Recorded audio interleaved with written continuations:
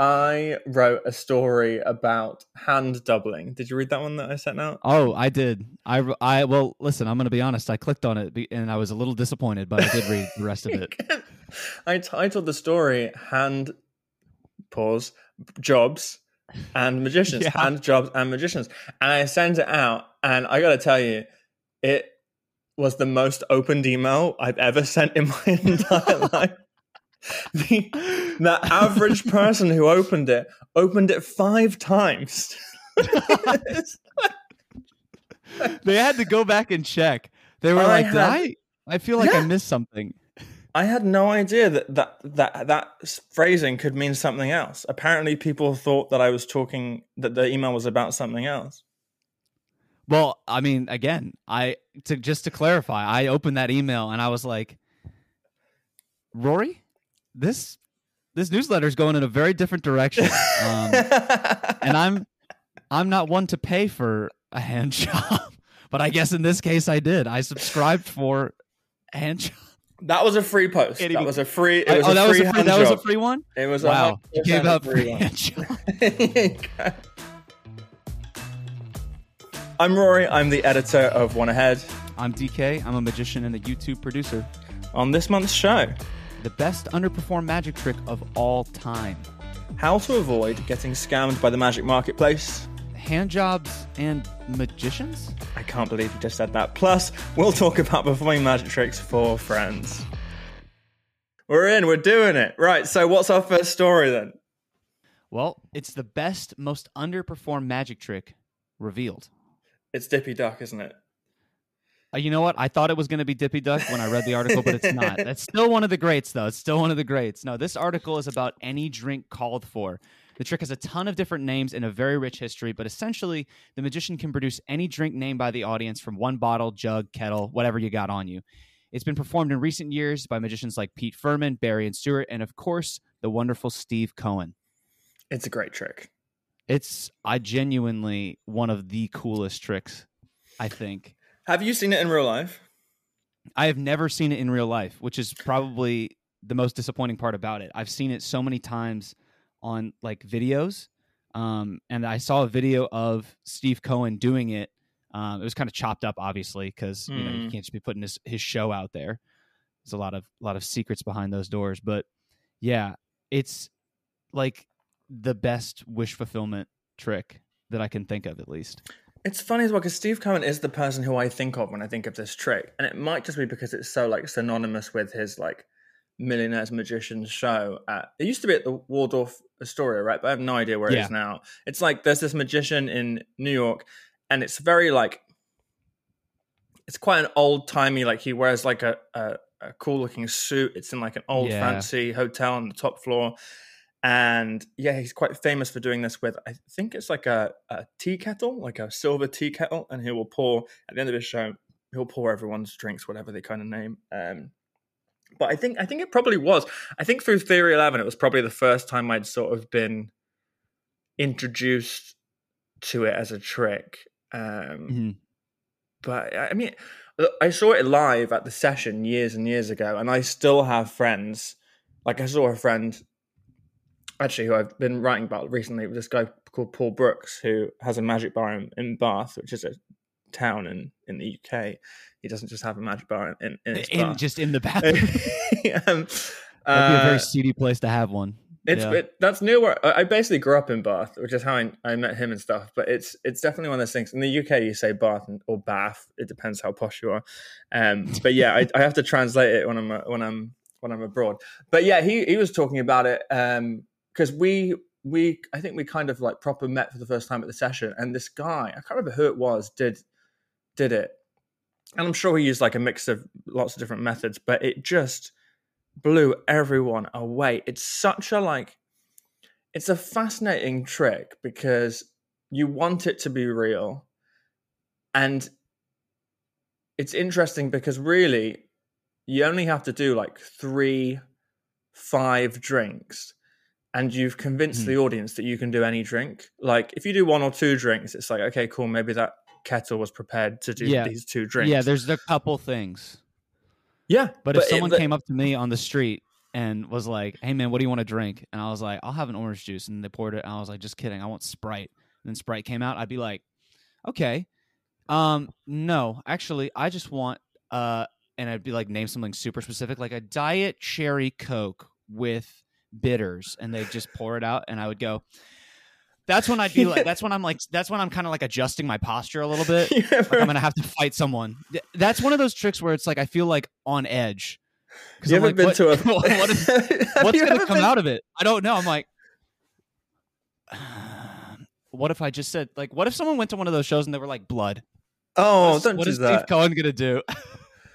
God, you're setting me off in so many different directions. First of all, you ever been to a Five Guys restaurant? You ever been to a Five Guys? Yes, I've been to a Five Guys. You probably have this you probably have this in every restaurant in America. But you know they have like the soda machines that do like 600 things. The Coke machine. That you sounded like screen and you can press anything. Well, no, the first half of what you were describing was just like going to one with a bit of cherry and a cola thing. Because you go there and it's like. They say it's 600 drinks, and then you get to the machine. It's like 5 drinks, but just different flavors. It's like and Coke. Then you click on it, and it's like strawberry lemonade, and you're like orange lemonade, strawberry lime lemonade. I'm like, I don't even know what that is. That's just wait. Why is there lime in the lemonade? Dude, that seems unnecessary. There's gotta be. I mean, yeah. I'm surprised because it's one of those things where like I feel like if you had a really good venue, you could really set this up to do genuinely any drink called for if there's someone at the back making the drinks. But what does amaze me, which is what I was saying, is like you only have to do like 5 drinks and you've convinced people you can do any drink. And 5 drinks are not that great. I worked on a show with Barry and Stewart and they did like their version of it. Mm-hmm. And what was really interesting was that in the end version of the trick, it was such a variety of drinks as well, which is what's happened most of the time when I've seen people perform these tricks. You know, it's an alcoholic drink. It's a drink of a completely different color. But also one thing that Baron Stewart did so great is like one of the drinks was like hot, which was like nuts. That's to be good. like it was like a difference in temperature, difference in so it can't just be like, hey, we've just added like food dye to like 5 cups of water kind of thing. Yeah, especially like if you can have them taste it. And then they can confirm, the audience can confirm for you, yes, this is a apple teeny or whatever it is that they've The tasting it is so weird. I get why that people do that, but to me it's like...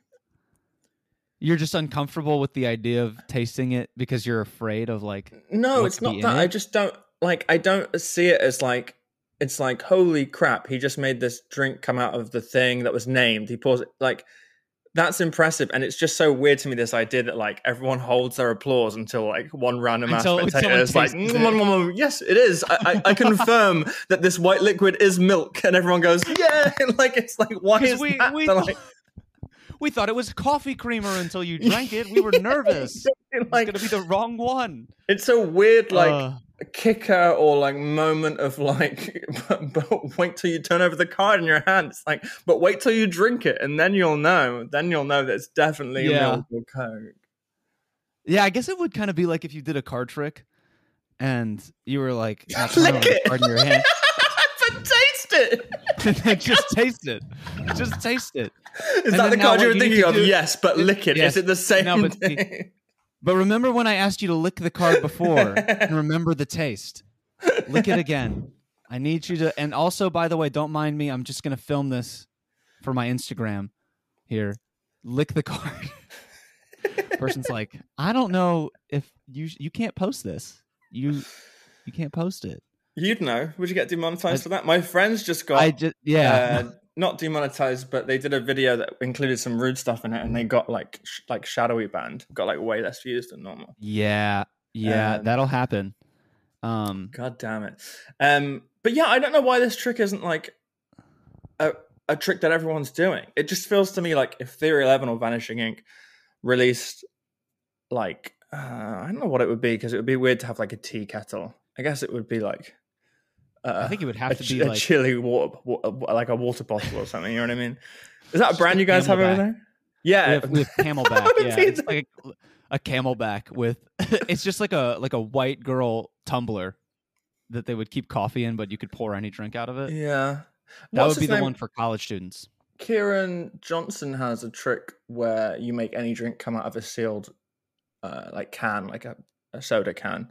Oh, a soda can? But That's it's cool. one drink, and it's still really cool. Like they name a drink, and you take out a prediction, and it's like a can of Coke, and it's wrong. And you open it up and pour out milk. And it's like, holy shit! But And wait, like, oh wow, wait till you that's good. taste it. Can you confirm Yeah, it's make definitely milk? But I don't that's know, actually Coke. White, just white Coke. No, Oh god, such a weird kicker. It would be great though, because like, what do they call it? A fountain gun? Is that what they call it? The actual a soda gun? Is that what they call it? Yeah, the soda gun. Yeah, that they use for the seltzer water. For the what? The seltzer water. Wow, I don't think we really use that term over here. Here it means something very different. No, it doesn't. I just remember Drake and Josh, like Drake squirting the soda gun in Josh's mouth and him being able to name straight away what the sodas were. Yes. That's like my childhood memory of this. But I'm sure. I guess it's not interesting or exciting to like to have that as be part of a method. I feel like you want like really random drinks being selected, basically, don't you? Yeah, I feel like earlier when we were talking about the giant Coke machines that dispense all the drinks, it would be really interesting if you could do that with the facade of the Coke machine, and then at the end of it, you open the machine up and there was like nothing inside. So it's like, where did the drinks come from? So it's kind of like, it's like, have you seen Willman's thing that he did? I think Blake made it. It's he does like a prediction, and he takes out this piece of paper from a box, and it's got the prediction in it, and then he lifts up the box, and there's a printer that was inside. Yeah. Yes. And then he crushes the printer. It's made of paper, and it's like, so there's something funny about doing that with like a soda gun, and then revealing that the soda gun isn't plugged in or something. It's not attached to anything. That would be very, very cool. Yeah. Because it really, if you were behind a bar, that would be a fun one. Yeah, it's a great bar. Like it's a great, if you're working at a magic bar or something, it's a great trick for there. It's weird though, because it really does come down to the forces, doesn't it? Because all of the best methods I've seen for this trick, you have a limited number of things that you can actually produce, and sometimes it's more. You can produce more than you end up doing for the trick. Perhaps you're ready for 10 drinks, but you only do 3 or 4 for the routine. But it's one of those tricks that really just comes down to like how well the force feels, if it feels fake or real. Yeah, it's an interesting thing to think about. Like, obviously, it's not any drink called for. That's, I mean, that would be a miracle if you could literally do just anything that anybody named. But the feeling that you get is really very much off the back of like, did I feel forced to pick this? Or did I feel like I actually had, a decent amount of selection, so that when the drink does come out and I taste it, because if I don't taste it, I won't believe it. And I taste it, then it's real for me. But that's what's, even if you had a jug, and you could only choose from 10 drinks, and you could pour any of those 10. It's still an impressive trick. That's It's a strange one. That anything's really interesting. You've just reminded me that Illusionist got in a bit of a kerfuffle this week because oh my god, how English did it just sound just then that I said the word? You guys don't say kerfuffle. Kerfuffle. God, whoopsie daisies.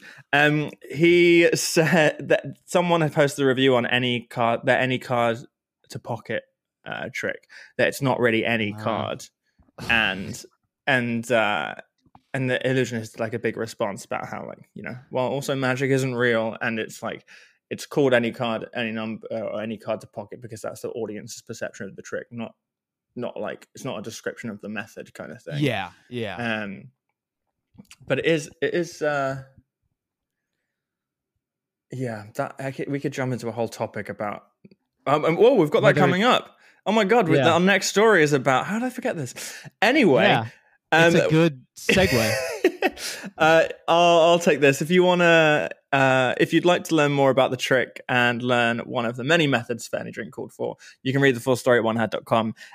We mention one of the methods at length that you can actually buy online. It's like an old assassin's method, and we also talk about the history of the trick, which includes a lot of legal jargon and patents, and one magician owning the trademark to one of the names for any drink called for, but I can't remember. Think a Drink. He owns the trademark. Think a Drink. Think yes. A Drink. So if you do this trick, you cannot call it Think a Drink. Think a Drink. Think a Drink. Think a drink. A drink.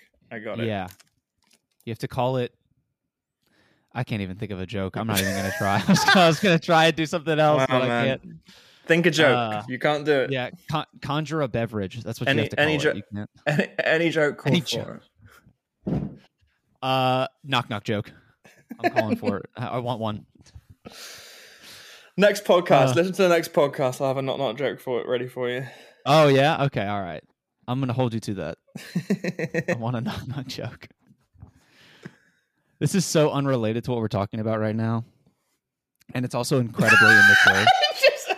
I'm just thinking about the way my brain works. If you say that and pause, my brain just comes up with like 100 things you're about to say. This is so not tangentially related at all. But yesterday at work, and this is incredibly immature. Yesterday at work, I was just sitting there and it was really quiet. And it's me and these two other guys in a room. And I go, do you guys want to hear a fun fact about Africa? And the one guy goes, yeah, I guess. And so I go, in Africa, there are so many countries that there's one for every single letter of the English alphabet, one that starts with every single letter of the English alphabet, except for K. Except for K.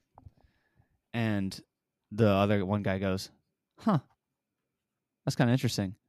And the other guy goes, no, that's wrong. And I said, I'm pretty sure that's right. I Googled it and it's correct. He goes, no. You're forgetting about Kenya.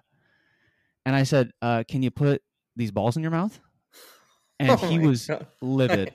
So I got up and I walked into the other part of the office, the other section of the office. And there's two other guys in there. And I go, dude, you're never going to believe what just happened. My friend goes, what? I said, I just got the other editor with a Kenya joke. He said, what's the Kenya joke? I said, well, what you do is you say, there's no countries in Africa that start with the letter K. Then they say Kenya. And then you say, can you put these balls in your mouth? I said, but it's actually based on a real fact, which is that there's no countries in Africa that start with the letter G. And that's why people believe it. And so you can kind of play off of the reality of a fun fact, but use it to your advantage to trick people. And as I'm explaining this, he goes, no, dude, there's a country that starts with G. And I said, what is it? He goes, it's Ghana. And I said, you're gonna put these balls in your mouth, dude.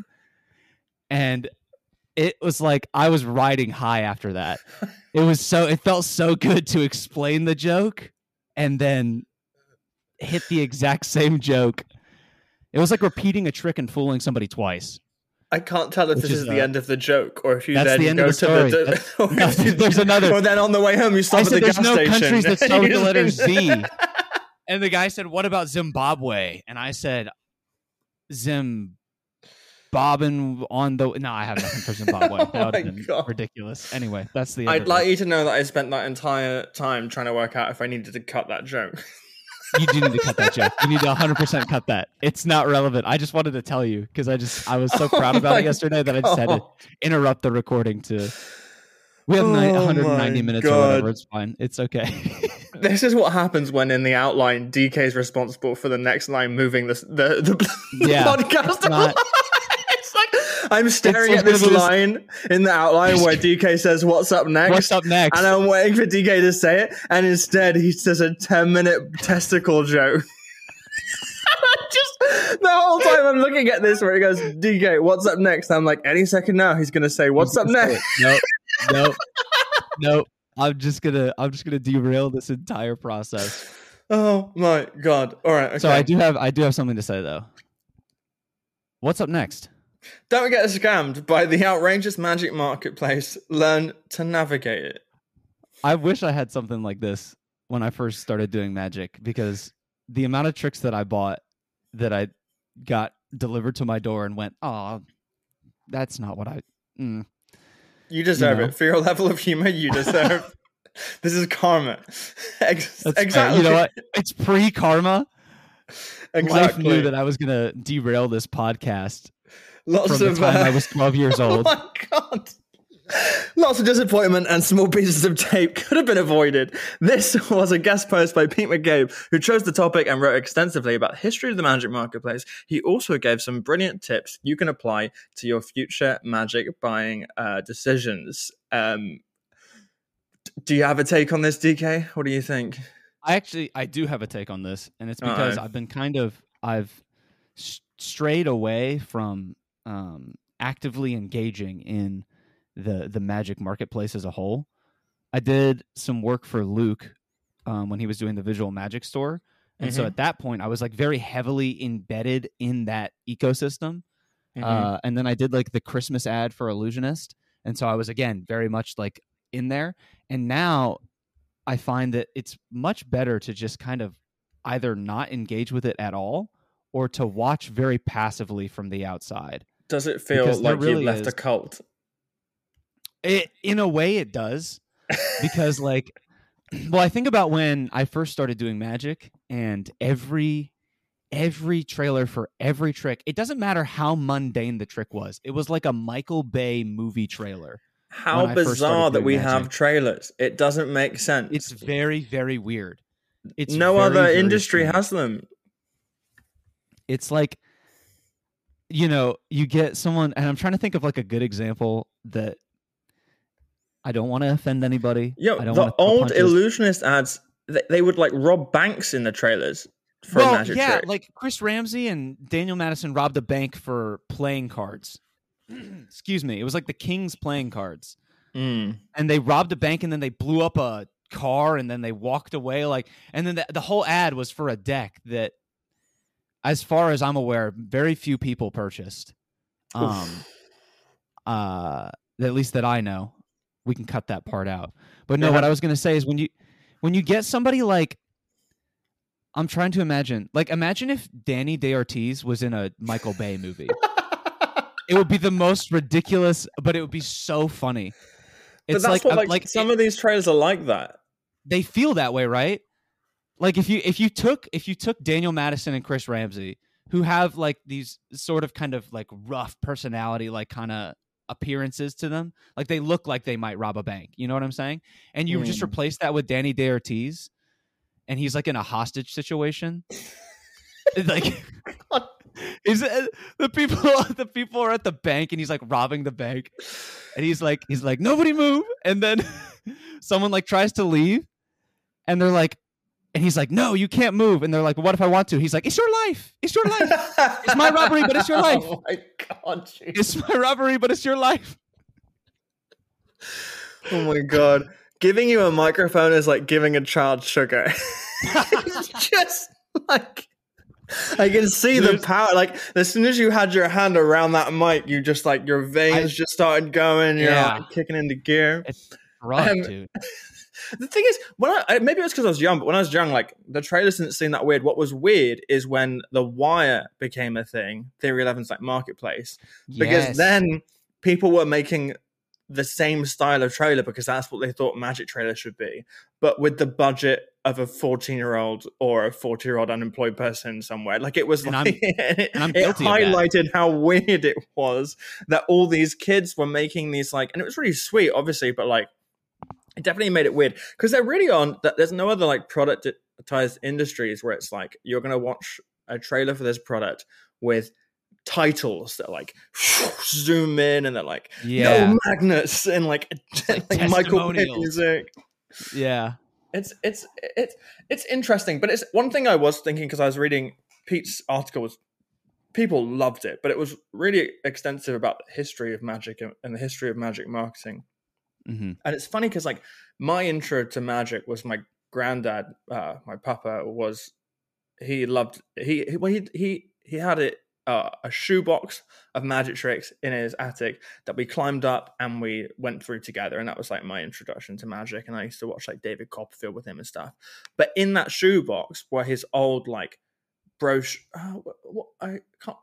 catalogs, I guess you'd call them, like little brochure catalogs, and on each page there were just a description of a trick, maybe like a handwritten drawing, and then it would be like put your money in an envelope, and in the envelope have a pre-stamped return envelope with your address on it. So it would go to the magic dealer. They would open up the envelope, see which one trick the guy wanted, pocket the money, put the right trick in the envelope that my granddad had written his address on and stamped, and then they'd post it out to them. And the thing would be like miracle cigarette trick. And it would be like the magician takes an empty hand, reaches into the air and makes a cigarette appear and puts it into a bucket. And then he does it again and again. He can do up to 1 million cigarettes just randomly appearing in the air. And then it would arrive, and the method was a piece of tape that you'd stick on the back of your thumb so that you would just... And you would do the... Yeah, so the cigarette would be behind your thumb, and then when you went into like a fist shape, it would pop up, and you would pretend to put it in the bucket, and you would do that endlessly.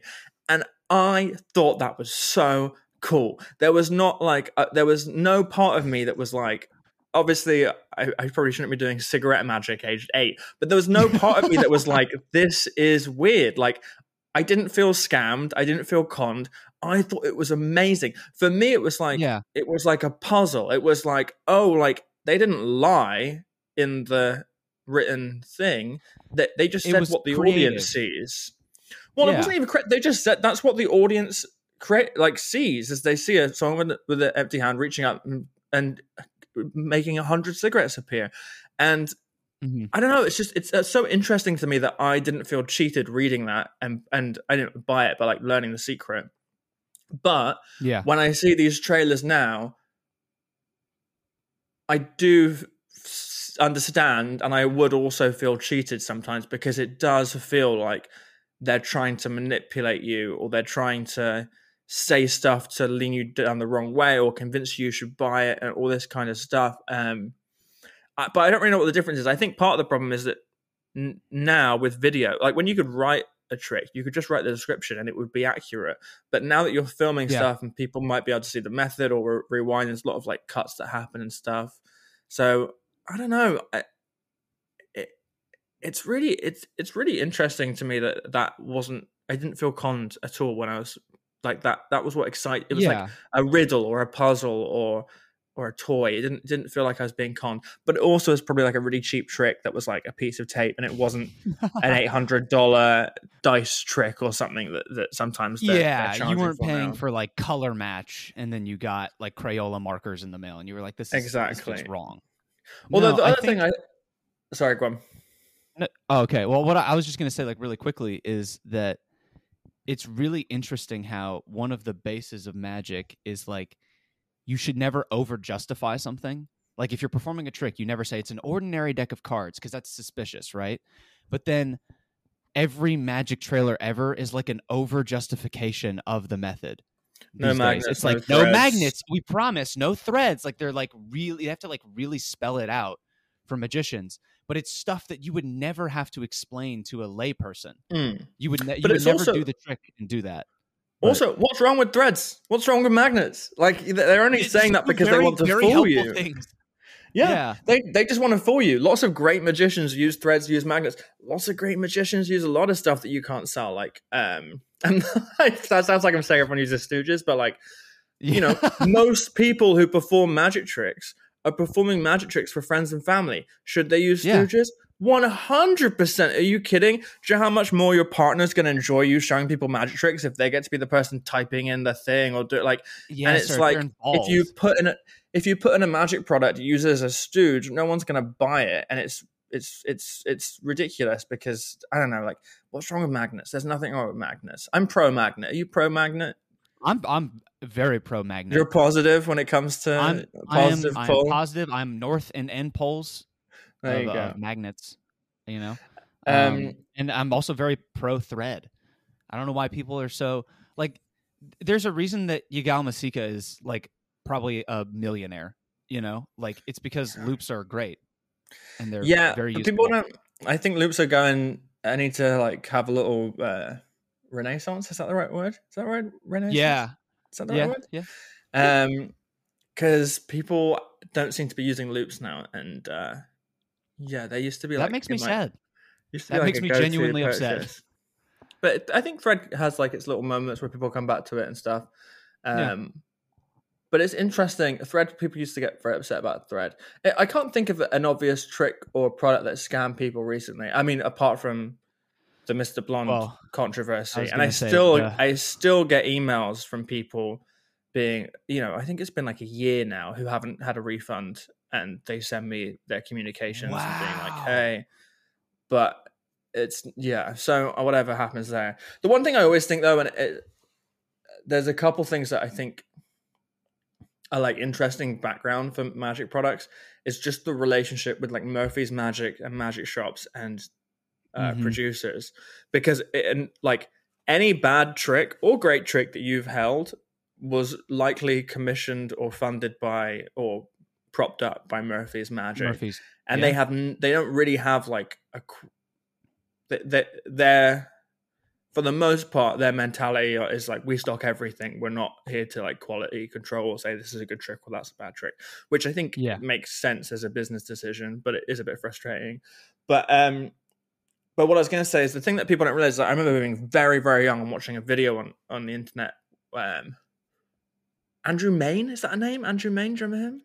That is a very familiar name. I think it was him. Like it is. I think it was him, and he was talking about the kind of financial logistics of the magic industry. And what I basically mean by that is that when you buy a magic trick for $10 from a magic shop, they have bought that from Murphy's Magic, hopefully for about $6. And then Murphy's have bought that from the producer, which is normally the creator if it's independently funded, for $4. And if that producer is someone like Theory 11 or Vanishing Ink, that means the creator is getting, hold on, let me do the math, probably less than $1. A lot of magic shops, I know, like Penguin and stuff, are going down to like 20%, but it used to be at 25%. So anyway, negating all that, one thing I constantly see criticized about magic products is about how expensive they are. And I think sometimes I look at it and I go, no, actually that price seems about right, because that magician is making like $4 per sale, and hopefully he's managed to sell like 300 units, and it probably took 3 months of his life, or her life, until you can create it. I have friends who spend 6 months making a magic product, and they do all this like 3D design. They spend lots of money on getting it injected, molded, and I kind of look at them and I think, my God, the amount of effort you're putting into this, people put into toys, they're hoping to sell 1 million units, and you're hoping to sell like 300 units to Murphy's. 300 on a good, like a really solid promoted product. That would be, for most like independent creators, that's a really good number. I think most people think 1,000 is good, 3,000 is great, and then most tricks I know that have sold more than 3,000 or 5,000 get all the way to the 15,000 mark, and then they kind of peter out after that. But so this article is about how to avoid getting scammed, and there's some really good advice. The main piece of advice that I really like in there was, first of all, there was like watch full performances and watch the trailers without the sound on, which I thought was kind of a great idea.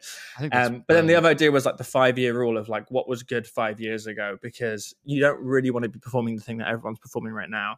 And all of the best tricks are 20 years old anyway. Like whenever you see Blaine or Darren performing on stage, you're always like, oh my God, what is this trick? And then you find out it's a 20-year-old trick, and you're like, oh shit, that's amazing.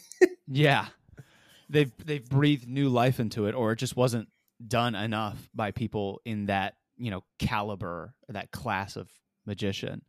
It's just that thing of like standing the test of time. And magic is so niche, where if you're like, it's movies are probably a bad comparison, but like, if a movie did really well 20 years ago and it holds up and does really well today, people might have seen the movie. But if you're doing a trick that was really good 20 years ago, it's very rare that, unless you're like vanishing the Statue of Liberty, it's very rare that anyone's going to be like, oh, I've seen this trick before. Like, yeah. Even like double cross. Everyone does double cross. Yeah. And that was just ashes on palm. I remember as a kid, God, I did way too much cigarette magic as a kid. But I remember at pubs. So you're starting to realize how weird that is. You're like, dang. People are like, I don't know what was in pubs either. It's just for magic. No. Well, to be fair, I would dip my finger in like the ashtray, which, oh God, my parents were not great. But so I wasn't like I was smoking. But I was doing that trick when I was like 8 years old, because I'm pretty sure it was taught in a Paul Zenon book, and it was great back then, and now it's like done with Sharpies, and everyone does it. Everyone does it. I had God a damn it. friend text me the other day that they went to a bar and the bartender was a magician.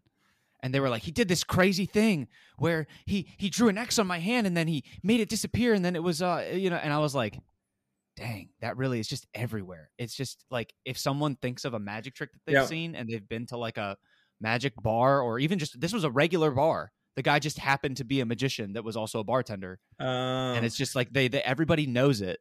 The so thing it's like, that I remember Dynamo doing that in the UK and being like, I don't know. It's interesting to me that he was choosing to do it when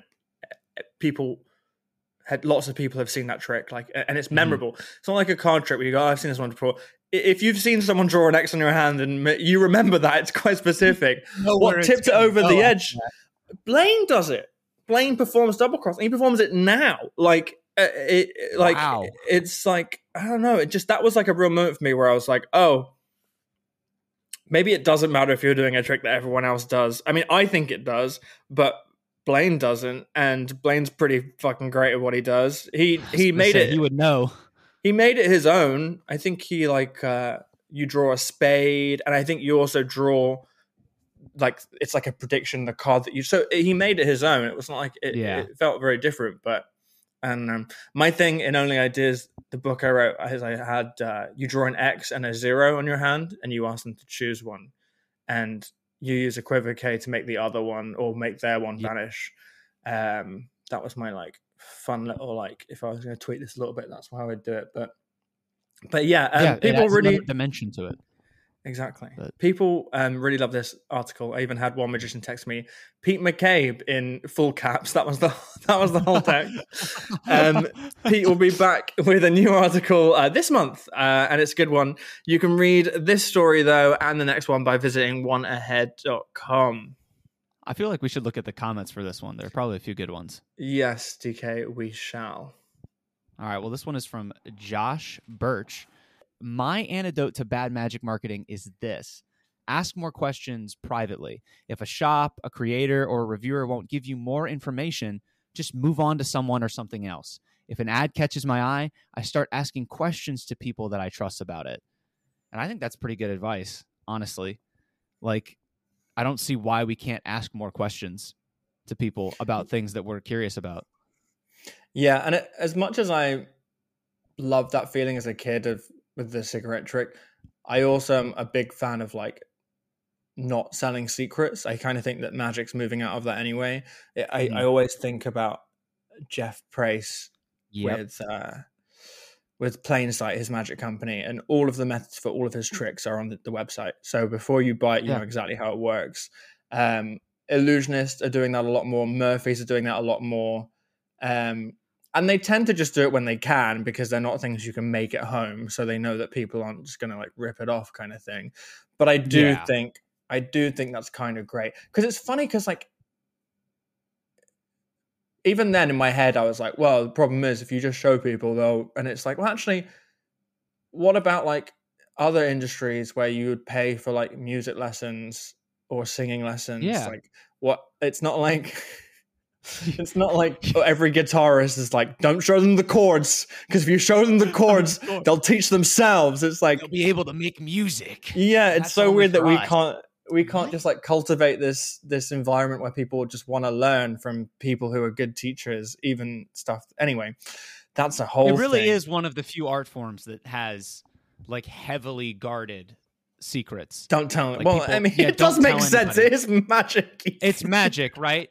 Right, but like for magicians, like from magician to magician, people are like hesitant to like talk about stuff that they're working on or stuff that they are releasing, just to the magic community. It's also just not many other like if you think about performing arts, it's not like comedians aren't out there selling their sets. Like it's weird that like a magician will spend like 4 years honing in a routine and then they'll put it on sale. But anyway, Mark Curtin said, great article, Pete. I'd like to heartily... See, I'm not as good at reading this. You can do it. You can do it. Mark Curtin said, great article, Pete. I'd like to heartily Heartily? Oh my God, Mark. I'd like to You got it. heartily endorse your what came out 5 years ago that is still good criteria. The honest truth is I never read magic ads or reviews these days. If anything goes in my ads, it's generally a recent classic, which I'll adapt to use sleights and techniques I'm comfortable with, a plot/theme that suits me, etc. This means, one, I'm not doing the zeitgeisty trick that everyone else is doing, keeping me distinctive, and two, it comes pre-road tested. It's a very good comment. Mark also comment. said that he really liked the article and would prefer more articles like Pete wrote. So that's why Pete's coming back. Feedback taken on. Oh, okay. I thought you were asking me for feedback. And I was like, yeah, honestly, I'd rather that Pete just write all the articles. So if you just want to step aside. I think a lot of people would. The reaction was like, it was like I'd asked, I can't think of a good comparison. It was like if Tarantino came in like guest movie reviewed on like a movie review website. People were very, very excited. So everybody would be like, "Oh, this is good. I want this." People like the stuff that I write, but I think the thing that Mark was highlighting was that he wasn't such a fan of the news stories that are about like magic drama or like industry news. But you can't please everyone. We're working on something that might allow us to please everyone. Well, more of that at the end of the episode. More of that later. I'll let you say this one again. What's the next story, DK? Wait, where are we going to start? I was fully prepared to say something about Mark's comment, and I was like, now I'm like, really? Okay, I'm good now. I'm ready. I'm prepared. Do I have to say it? Yeah. Just make like big old breath in the middle of the two words. Hand, full stop, jobs, and magicians. I'm glad you took a big pause. I just think that even the fact that you put the space in the title of the newsletter and people were still like, no, he means something else. I like there could have been an accidental space. This story is all about magicians hand doubling in films, TV shows, and music videos. The story centers around the new Wednesday series on Netflix, in which Romanian magician Victor Dorobantu plays Thing, the disembodied hand. And a fun fact, the Thing is actually played by a magician in the previous Addams Family movie. And the story features quotes from an interview with Victor, as well as more examples of cardists like Dan and Dave hand doubling on kids' TV shows and even Hollywood movies, which is something that I knew about with Now You See Me, but I did not know about the Lazy Town hand doubling. I was fully unaware of that until I read the article. Did Lazy Town, was that a kids' TV show in America too? It was not something that I watched, but I became very aware of Lazy Town. Huh? Because you're such a different generation to me. No, it's not even that. It's just that I just didn't consume it. But then like, it's very weird. It became like Lazy Town was involved in a lot of memes when I was in like high school. So I became very aware of it then, just way past the age bracket of Lazy Town's, target demo. But I had forgotten about Lazy Town until I was writing this article, because basically, I don't know for sure, but I'm pretty sure that in the title sequence or at some point in every episode, the main guy in this kids' TV show gets thrown a deck of cards that he shuffles, does cardistry, and then one card pops out and it's the move of the day, and then he does that move. And someone's compiled it's like 10 minutes of cardistry that Dan and Dave did. They flew over and hand doubled for this lead character. And I think it's shot really something really interesting about a lot of hand doubling for other skills really stands out as being like, that's not their hands. That's not the person. But what's weird is like, if you want to shoot someone doing card moves, it doesn't make sense for their face to be in the shot. So it always kind of works for me. There's something about it that works. Maybe like a coin roll, it's a bit weird, or like sometimes I can't think of any like music when people are like playing guitar, or that they'll do like hand doubling for musicians, and it just doesn't feel right. But something about magic, for some reason, it always sort of gets by and even like passes me. But anyway, I did some like weird deep dive into Lazy Town for this article, and it's an Icelandic children's TV series created by aerobics champion Magnus Scheving, and the show was designed to encourage a healthy lifestyle. Teach cardistry. So exactly. I mean, it's weird to think that we were exposed to cardistry. Well, I was, you weren't until you were in high school looking at memes. But like, it's weird to think that I saw that at such a young age when I was 8 years old and didn't really think about it. It doesn't register at the time because you're just like looking at it through the lens of a child. You're not like, oh, he's doing card tricks. You're like, but maybe it had a big effect on my life. Maybe it's. Do you think subliminally Lazy Town is the reason that you're doing this podcast right now? God, what is wrong with my throat? You picked a good day to come on a podcast. Have you done any hand doubling? That was my question for you. I had it written down. I have not done any hand doubling for anything. It's amazing how many magicians have. Like, a lot of magicians have. Well, when you were going through the like list, well, you obviously mentioned Sonia, which huge shout out to Sonia. She's great. That I knew about. I was like, oh yeah, like I've seen tons of stuff that she's done. But then she's done a lot. Other people, and then you did the the TJ Maxx commercial. Yeah, and I was like, hands. Yeah, with the old lady hands. I hadn't seen that, and I thought that was hilarious. The Sonia stuff's really interesting because she has like a dance background and movement background, so she gets a lot of interesting work, and it's not necessarily like shuffling cards. It tends to be like her, literally just doing hand modeling or holding a makeup brush and doing some twirl with it, or like pressing the button in a really good way. It's kind of like that thing.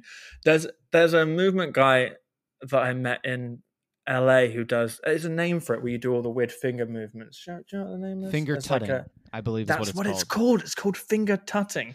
So they get hired a lot for this kind of stuff because they're good with their hands. Magicians get hired a lot and hired more because we have this amazing false marketing for magicians of we're good with our hands. Yeah. When most magicians are just like using a magnet.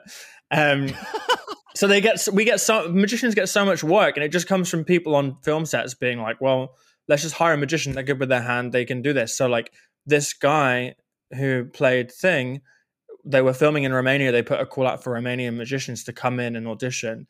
He actually thought it was a prank call when he got asked to come in. And then he arrived, and in the waiting room were loads of other magicians who he knew. And then he, got the call back and came back. But it's amazing to me that someone somewhere, and perhaps they did it this time because of the first Addams family, or the last Addams family moving, having a Canadian magician do it.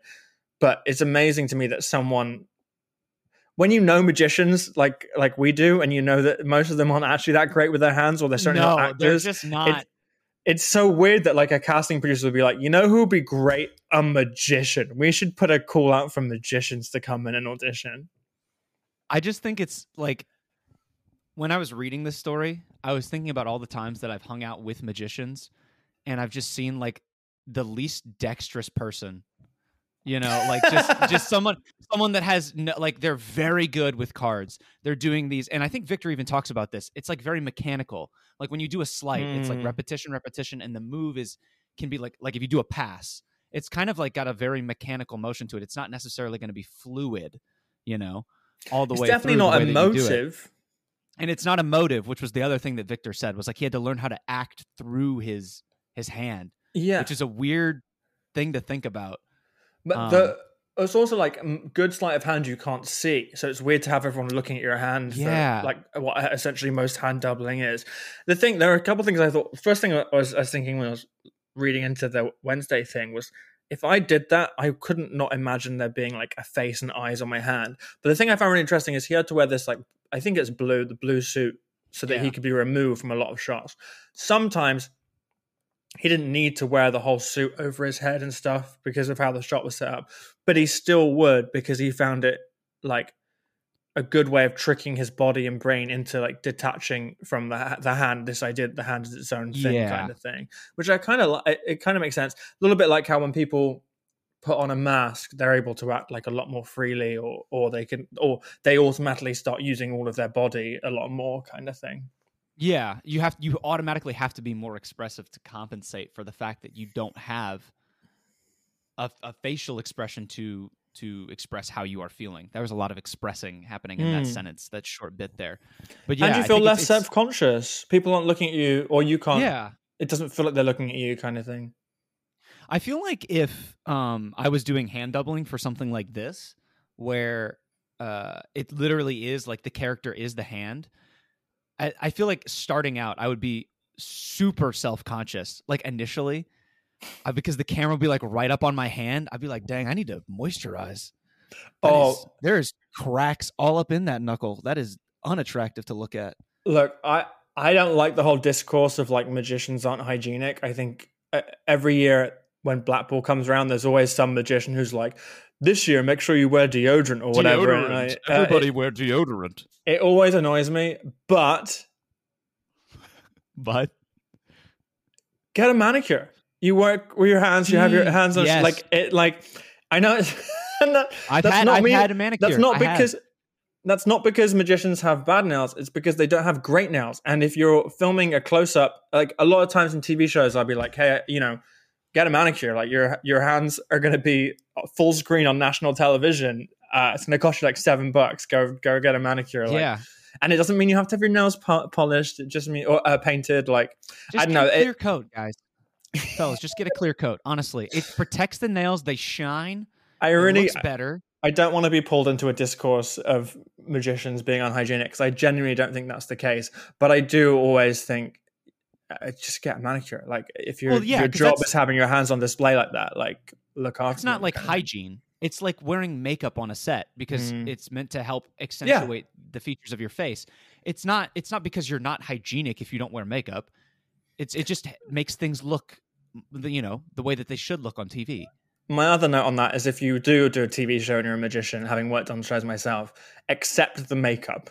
They want to put makeup on you because you're going to be shiny otherwise. So accept the makeup. You get a lot of magicians who say they don't want it and it's a bad move. And then I've also worked on shows where magicians have been like, oh, I do my own makeup. I do it every night on stage. And then they've put on stage makeup for a TV show, which is not going to work. It doesn't. It's a very different. It's a very different platform. You're going to look different. Anyway, you can read the full story all about hand jobs at oneahead.com. But for now, it's time for our final story. And since I did the last one, can you just be a great friend and introduce this one? I sure can. This one is titled How to Perform Magic for Friends. You're a great friend. I just wanted to say that. What's this one actually about, though? That's a great question, and the answer is missing from the outline. So I'm going to improvise this. The article is all about performing magic for friends, and it's written by me. I kind of lean into my experience traveling for the last few years, and it's advice for performing magic for friends based on the idea that, like we were saying earlier, 99.8% of magicians are not professional magicians. Most of them are not performing on stage. They're not performing at paid gigs. They are performing for their friends and their family. And bizarrely, most of the products that you're sold are not for you. Like they're not made for that environment or taught in that kind of way. And why that is the case when most magic buyers are performing for friends. So I talk about the idea of like getting used to repeating a trick, getting used to folding friends into the mix, getting them to be a part of the trick in any way that might be, using partial stooges, that kind of stuff. But yeah, I felt a little bit fraudulent writing this, I'm not going to lie, because I don't really perform magic, but it was a really requested topic. So I thought I would write about my thoughts certainly on it. And it's weird how much of it feels similar to performing, working with magicians who are performing in the kind of projects I work on in TV and stuff, because like one of the main pieces of advice I give people who are working on TV shows as a magician is like fold everyone into the story, get all of the people who are working on the show on side and make them feel like they're a part of it, because it'll be better. But what are your thoughts on this? Do you perform magic for friends, or you play hard to get and refuse?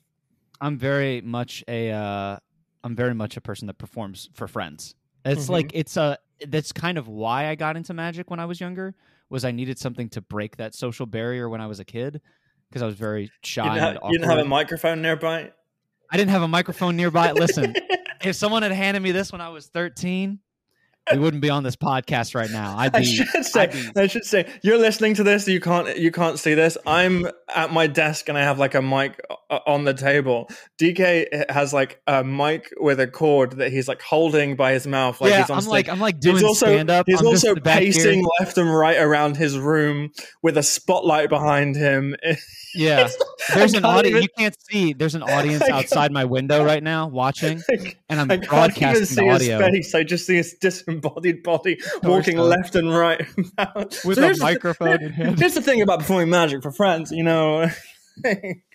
Well, I do. Well, so I was just kind of I'm gonna double back actually a little bit to where you were talking about how you felt disingenuous writing this because you don't perform magic, and I have a very stark memory of you and me and Anna de Guzman sitting at a table in LA, and Anna's like, Rory, you've got to show me a trick, and you just went, no.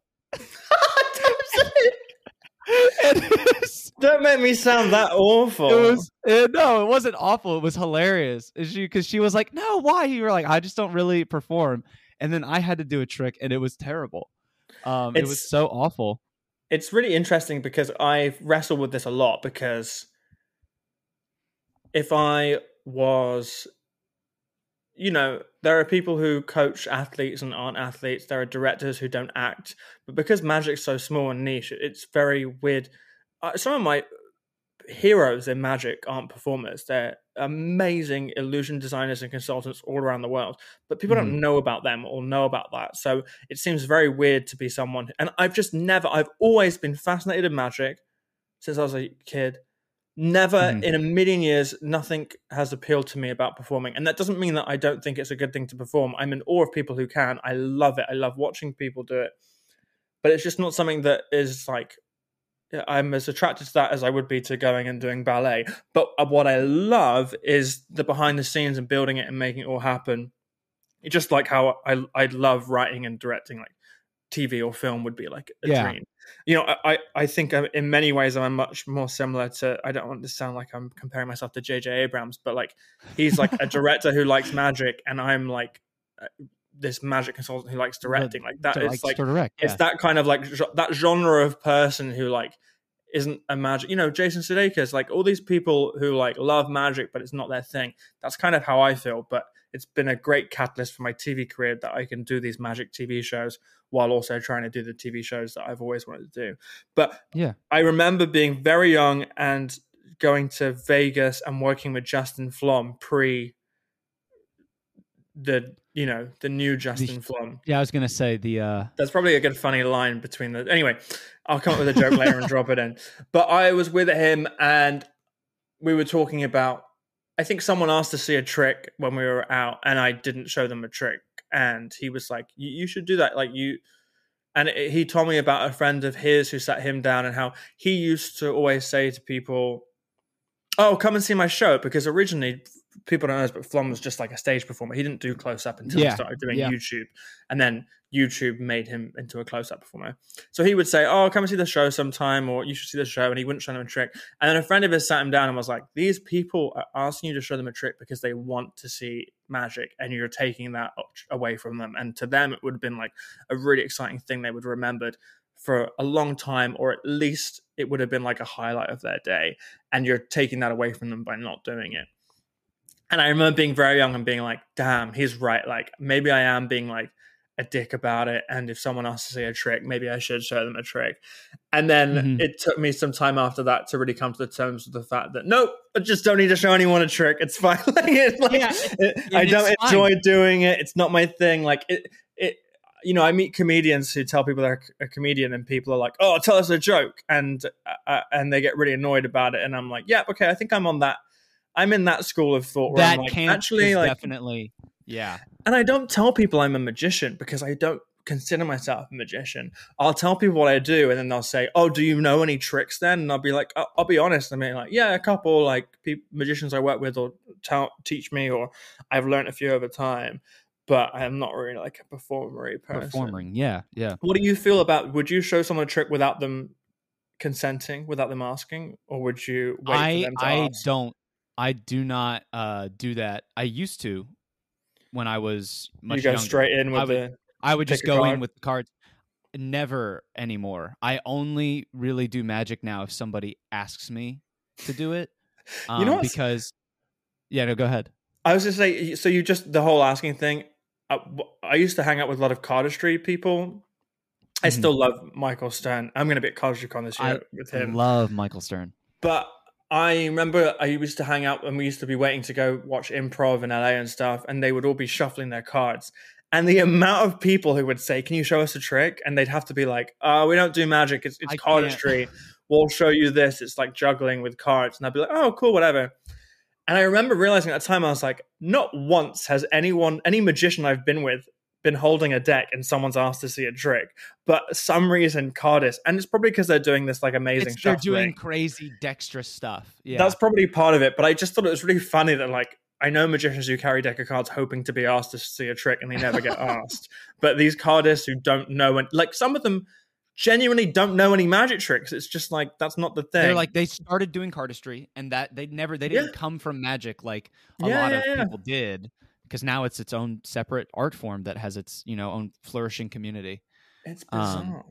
But yeah, so you now do you wait till it comes up in conversation? Do you mention that you can do magic? Because your job isn't at the moment I'm not doing magic full time, and it's not even magic related. But I usually don't bring up the fact that I'm a magician the first time I meet someone. I don't like to have that be the one thing that people think about. You have like a 3-date rule. You wait till it's the like third a 3-date. Yeah, it's like like my fiance and I didn't tell her that I was a magician for quite not super long into it. It was like we had been on a few dates, and then I was moving into my apartment at college, and she was helping me move, and there was just boxes of cards. And at that point, it's like you have to. Why do you have all these? And then you have to saw say, the doves. Yeah, and then she saw the doves, and she said, "Why do you have so many, neodymium magnets?" And I said, "Oh, that's just for arts and crafts." No, yeah. So I don't like saying it out the gate because I don't like it to be like the defining thing. Because then I've noticed if you tell somebody you're a magician right out the gate, if you go anywhere with that person and there's people there that you don't know, the immediate thing is show them something. And then it does look in like your spreads. personality. It spreads, and everyone's like, that's the magic guy. And I was that in high school. That's what people knew me as. And I just like, as soon as I went to college, I was like, I don't want to do that. I don't want to be that guy anymore. Yeah. It's an interesting dynamic when the person is trying to get you to show people tricks. Like sometimes it's like a genuine, amazing, exciting thing. And other times it is like, I can hide behind you kind of vibes. Like there's like a weird, and I think there's a time and a place for it, obviously. But sometimes there's settings where it's just like not ideal. Like it's really, really loud in a bar, and they're like, and I don't have anything like really on me, and I'm like trying to do some, like, okay, so there's 3 items on the table, right? Could you just pick one of those items? Like I'm doing it in a equivoque in a club, and it's just not it. I will say, having hung out with magicians and of all levels of like skill and fame, it's always better when someone asks to see a trick and you show them a trick. Like it just feels so impromptu, especially if the trick that you've got prepared is something that's specific to the location. Or like even if we're filming somewhere and we've built an entire false wall for a trick, we'll still wait for the person to be like, okay, can you show us? So it feels like it's their idea kind of thing. Yeah, it doesn't feel like it was set up. Yeah, and they're asking for it. Like it's not wish fulfillment, but it's like you're satisfying that thing. You're not like, because one of the things that it's weird that there's the guy, there's this like FBI negotiator who has a big thing about it's a lot easier to say no than yes. So if you want to get your way, you should ask a question that frames the answer you want as a no. Like, would it be ridiculous if you gave me $100 right now? Like your gut wants to say no. Like you're pulled towards a no of whatever. Would it be crazy if I got a raise or what? Like that's really interesting. And then also, like my last book, The Best Lie is the One You Tell Yourselves, is all about the best. Like, if you take a bottle and you say this is an empty bottle, people are gonna be like, oh, sure it is. But if you tip all of the water out of it and shake, shake, shake, it's completely empty, and then put the cap on. People have lied to themselves then and told them that it's empty, Yeah. and they're gonna believe that lie way more. And there's something about that and the no thing that just to me is like so deeply connected to this idea of like, if someone asks to see a trick, it's going to be more powerful than you. Like, people will want to reject the thing that you're like pushing onto them no matter what it is. But if they say, hey, can you show me a trick, it's like it's better, I guess. How do you feel about accomplices and stooges? Do you have like friends who you can always count on, or they know the deal? Yeah, I've got a few friends that if I need to get a card in an impossible location, we're ready to go. At any moment. There's a little signal that I have with a couple of my good friends from back home. The most fooled I've ever been, and I'm trying to work out how much I can say without not upsetting, but like, yeah, that's the thing. But the most fooled I've ever, someone showed me a trick at 3 a.m. A magician showed me a trick at 3 a.m. and I had no idea how it's done. And then he told me. And basically, there was an accomplice, and the accomplice was in New York listening on a phone call. And the reason why it had fooled me so much was because it was 3 a.m. And I was like, no one's up at 3 a.m. on like a Tuesday. Oh. But because there was the time difference, it was like, we were like in the middle of the night. It was just like, it fooled me so bad. But yeah, I definitely like, there is something amazing when you're the accomplice and your friend is a magician or your partner is a magician, and you've got that go-to trick, because suddenly you're more excited for the trick to happen. You feel involved in it. I think it's a lot better, and it's exciting, and it's weird how much of a small impact, you don't have to put the whole trick on them. There can just be like one small thing that they do that enhances a trick or makes it better, or yeah. I think it's fun for people that aren't magicians to be able to step into the shoes of the performer and feel like they're a part of it. And, something that I realized about myself probably way too late into doing magic is that I always kind of I was trying to force myself into this box of I wanted to be like a magic creator, because I really looked up to people that created magic, not necessarily performed. And I'm not going to, inflate your ego, so I won't say you were one of those people, but let's just imagine that maybe you were one of those people. And so I tried to be that, and much later on I realized that I just am a better performer than I ever was a creator. I thought you were going to say than me.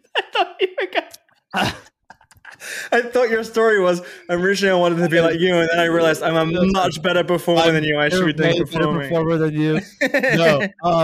No, I just like it. Just naturally, it comes more naturally to me to perform. Yeah, 100%. And I've run into that in like even in outside of magic. I thought I wanted to be a video editor, and then I got a job as a video editor, and the person that gave me the job about 8 months into it was like, listen, we're not going to fire you, but we just think that you should be on camera. Like, because it's just, you're not as good behind the scenes. You're better doing this in front of people. And I think that for people that aren't magicians, just to tie this back around to what I was originally saying, I think that people who aren't magicians are just naturally more inclined. They would rather be a part of it. They think it's cool. It's cool to be, a part of the performance, even if it's a part that nobody knows about. You're in on it, and you're in on the trick. You're in on the trick. It's like this kind of like giddy feeling, like ooh, I know something that you don't. You feel like a spy. I've done for like quite famous magicians. I've been like the Confederate accomplice doing like some crazy stuff. Like when I think back to the stuff I was doing when I was younger, it's nuts. But I just felt like I was in a spy movie, like running between buildings and hiding in things and pretending to do jobs I didn't actually have. Like, you just feel like you're in a spy movie. I find it like enthralling. The other thing quickly to add before you move on, but I was going to say, I always see magicians being like, what do you do with challenging spectators? And I wrote a great article about this. I feel like I'm saying the article was great, about how great Darren Brown's response was to a challenging spectator once. Yes. It's on the website. Yes. But one thing, there's a way of dealing with that in like a professional setting, but the way to deal with challenging spectators in terms of like friends is just get them in on the trick. Like, I just don't, I mean, maybe it's me Let them participate. Yeah. As in, like, make them the Confederate. Like, I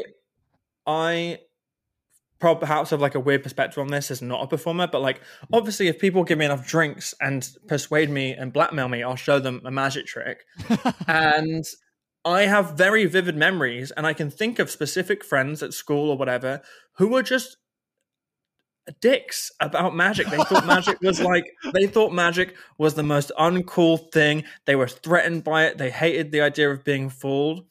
And I would just nudge them and say, hey, when this happens, do this and do this, and you'll help them. And they fucking love magic then. Oh, yeah. When they're not on the receiving end of it, apparently. They 0 to 100 so fast. And they're like, suddenly they're on your side. They love the fact that they're in on it. They're having such a kick out of your friends being fooled. No longer are they like shitting on the trick, because if they did that, they would be shitting on themselves. And I understand that all these magicians will tell kids, you should do this to counter challenging spectators. But I think, I don't know, if you're at school and you've got someone being rude about the magic tricks you're doing, have a think about getting them in on a trick, because like you're getting them on your side and you're folding them into it. And I don't know, it sounds a bit silly, but I think it's definitely the way that I've countered that, for sure. I think it's sort of always worked. Because that you hear, one of the things I always hear magicians say is like, let them show you a trick, give them the deck, and then you watch them fair. And it's like, oh, why don't you just take them aside and say, hey, look, next trick, name the 4 of clubs, or do this, or I'm going to hand you a card and put it in someone's handbag or whatever. All these kids going to school with handbags. But I don't know. It's like, it's an interesting thing. But yeah, that wraps us up on our 4 big stories. We've posted a few other ones this week. If you want to read that story that we just discussed, you can read it at oneahead.com. DK, this is your moment, the end of every episode, where our guest co-hosts can talk about themselves. Have you got anything going on? What can people see? What can they subscribe to? What's your OnlyFans account? Let's go. I feel like I'm on Hot Ones right now. Like, you just rolled out the Sean Evans, this camera. Tell the people what you got going on in your life. One of my favorite compilations is the Hot Ones, where people who are so stressed because they've spent an hour eating hot wings, he goes, now's the time you tell them what's going on in your life. This camera, and this kind of and then people don't realize what they're being asked, and they're not supposed to. They don't know that they're supposed to promote, and they're just like, I'm like, my mouth is really hot, and I'm gonna have the worst dump of my life later. It's happened so many times. One of my favorite ones, she's like, well, I had a baguette this morning for breakfast, and I think I'm gonna go to Central Park for a bit. It's like, you're supposed to be promoting your new movie. What are you doing? That you have, and then Sean has to do it, and he's like, Trolls 2 is out in theaters next month, and you're like, oh, that's what I was supposed to do. Me, oh my god, actor Jake Gyllenhaal was on it recently, and he said, "I've got nothing going on. Does anybody want to hang out after?" I was like, but that's what it's great. It's so better. Good. It's so great. That's how you know it's a good press vehicle. That by the end of it, people forget they're promoting anything. Like, it's great. It's like, it's just a human interaction. What do you have to promote, DK? Or what would you like people to know about? Listen, if you want to follow me on Instagram, you can find me at DK Magician. If you want to follow me on YouTube, you can find me at DK Magician. Do I post? Almost never. Almost never. But you can probably find me on over quantity. You can find me on other corners of the internet, but if you do, don't say anything about it, okay? There you go. That's very ominous. Yeah, that's really ominous. I love that. But it is true. You're probably going to see DK in other places, but under a different alias. Yeah, just exactly. Don't say anything and keep it quiet. It's weird because this has become, in some ways, this is your side life and that's your main life now. It is 100% what is anyone happened. Listening is like, he's either a spy or a drag queen. And you know what? Listen, they're not banning spies, so my career is in danger. No. Listen, I know that there's stuff written here that I'm supposed to say, but I've been wanting to talk to you about this. Oh God. Because it's something that I hold near and dear to my heart. When we were working together back in 2019, this is not a bad story, I promise. I was ready for you to be like, so in Africa, there are... In Africa, no. That's getting cut out so quickly. No, okay. No, I think I'm keeping it. I'll keep it. No, it reflects badly on you, not me. It's okay. Jeez, God Almighty! No, they're gonna tune out of this podcast. No, in 2019 when we were working together, I was in a relationship with my now fiance, and you told me something. You said, I better be invited to your wedding. And I said that you would be. But you're not, but no, I'm just kidding. The thing that you asked me after that, you said, what kind of cake would you have at your wedding? I don't know if you remember this. I don't remember any of this. This is how scared I am right now. I thought you were going to say, I was dating this girl, my now fiance, and you said you should break up. I was like, oh God, what am I saying? Okay, what kind of cake are you going to have? You asked me, you said, what kind of cake do you want at your wedding? Vanilla or chocolate? I said to you, yeah, and I said marble because I want to watch the picky eaters squirm. And you said that was one of the worst things that I ever said to you. You were like, that's arguably one of the meanest things that you've ever said. You topped that. And I was just thinking that I absolutely did. I 100% topped that. I'd topped that several times over. But I was just thinking about that yesterday because we were like going through like planning stuff, and I was like, I just remembered that it triggered me because I was thinking about doing the podcast today, and then also, the wedding, and I was like, we do need to have marble cake because actually that would be very funny. Just watch a bunch of people go, I can't. Just it's like crazy. Around. You've had like a proper like pandemic moment. I feel like so much has happened in the last few years for you. It's crazy. Yeah, we grow. We grow in the face of adversity. Sometimes. I don't know. I'm proud of you, man. I really am. And I appreciate that. But no, I want to know what's going on with you at the moment. Forget what's happening with me. What's going on with you? Well, the only thing I was going to say is One Ahead has had a big rebrand and a new website. It hasn't officially launched yet. We're launching it on Thursday. But if you're listening to this podcast and you somehow made it to the end, you can go to oneahead.com and check out the new website. We're still transferring all the members. There's a slight chance you won't be able to log in. But you can see it, and it will properly officially launch on Thursday. Oh my goodness! I'm going to rearrange all these stories, but all that's left is for you to read us out. Can you read us out, please, TK? I'm going to go NPR for this one. I feel like this is the way it's going to. Yep. This podcast was written and produced by Rory Adams and was co-hosted by Rory and DK. That's me. All of the stories can be read in full at oneahead.com. Be sure to comment on upcoming stories to get featured in the podcast next month, and subscribe wherever you listen to podcasts.